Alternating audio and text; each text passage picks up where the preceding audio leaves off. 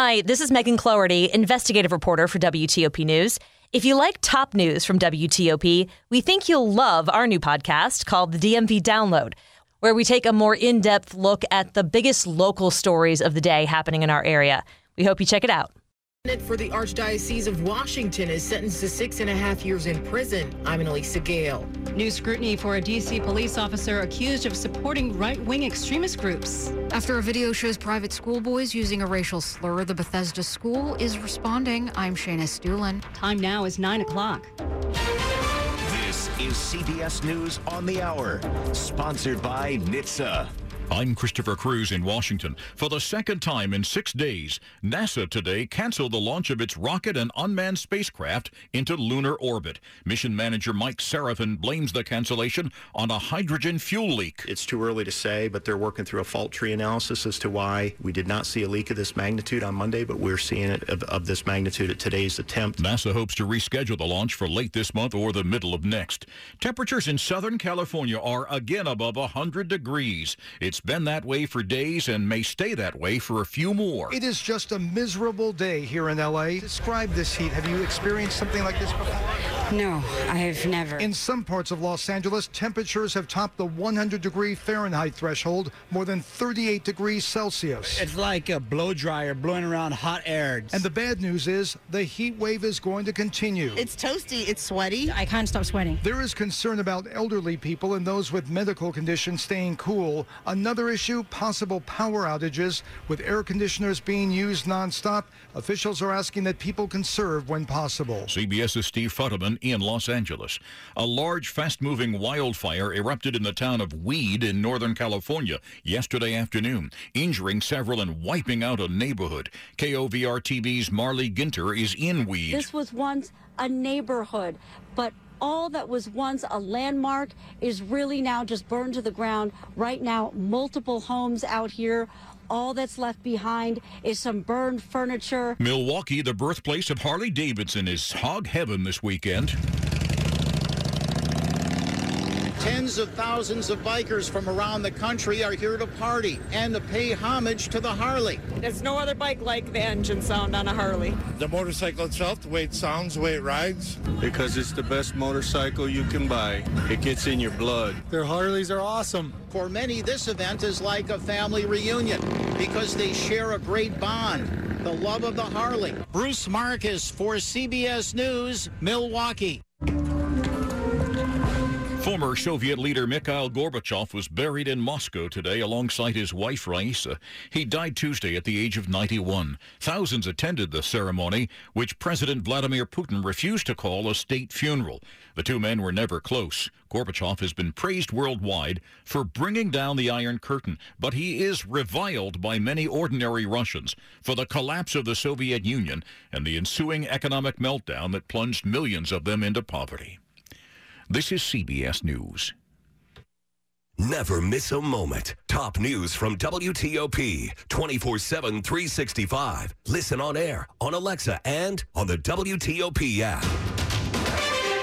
9:03 on this Saturday night, September the 3rd. We've got 77 degrees in the nation's capital, falling to the lower 70s tonight.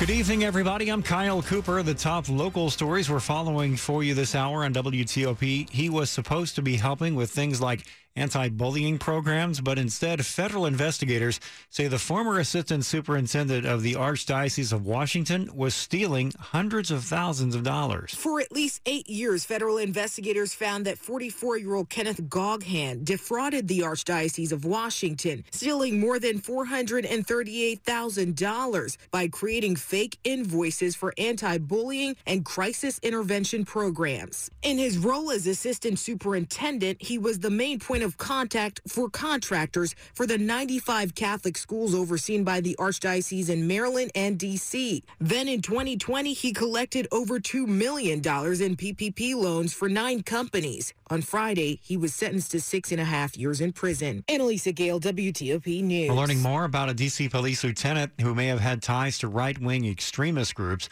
The Washington Post was given recordings by an anti-racism activist pretending to be part of the Patriot Front. In them, Lieutenant Shane Lamond appears to be sympathetic to the group. The interactions began in 2020 after the racist group marched in D.C. The 22-year-old police veteran was put on leave in February after the FBI began investigating his ties to the Proud Boys. It was a story that was first reported by our news partners, NBC4. Lamond's lawyers told the Post that the recording appears to be authentic, but would not comment further. A private school in Bethesda is responding after a video of students using a racial slur goes viral. A video posted on social media shows a group of teen boys loudly singing a rap song on a metro train, which includes a racial slur. A day later, on Friday, Landon School posted a statement on Instagram saying they're deeply concerned by the behavior of the students, their conduct and offensive words are unacceptable, and they're looking into the matter. The video posted shows them singing the racial slur multiple times until someone starts shouting at them and the teens stop singing. Another video shows some of them smacking the roof and windows of the train. The students are seen wearing Landon School t-shirts and hoodies. Shayna Estulin, WTOP News. The school board is considering changes to its religious expression policy. The debate is going on in Frederick County, Maryland. The possible changes were discussed during a policy committee meeting late last month. Legal counsel for the school district is suggesting 2 minor policy changes. The first would add 4 words to their policy statement to mention the free exercise clause of the U.S. Constitution, which protects religious expression. The other would add 2 words to clarify that teachers may not take part in religious activities with students. These proposed tweaks come in the wake of a U.S. Supreme Court decision in June that favored a high school football coach in Washington State who lost his job after kneeling at midfield for silent prayer after a game. Liz Anderson, WTOP News. An arrest tonight in the murder of a man in District Heights. 20-year-old Trayvon Cox of Clinton, Maryland, is charged in connection with the fatal shooting of 28-year-old Stanley Ramey back on August 17th. Ramey was found unresponsive in the parking lot of an apartment complex suffering from gunshot wounds. He was pronounced dead on the scene. Police say Cox was identified as the suspect and arrested. He's charged with second-degree murder and related charges. Coming up on WTOP after traffic and weather. How Montgomery County combated the teacher shortage. I'm Luke Luker. 9:07. Hear that? That's the sound of a patient whose health data is protected from a cyber attack. And that's the sound of a financial system that's digitally secured from bad actors. Right now, there's an invisible war being fought on a digital battlefield that impacts what we do every day. That's why at Peraton, we do the can't be done to help protect the vital systems we rely on. Because if we don't, the alternative is unimaginable. Peraton. Are you looking for a better job, or do you want a better life? Hi, I'm Julio Casedo with Insulators Local 24, the very best in the mechanical insulation industry. As part of Local 24, you will earn an excellent living, the very best benefits, and a well-planned retirement. When you're in Local 24, you're a part of a family. To speak with someone about joining, go to insulators24.org. Únete a nuestra familia. Insulators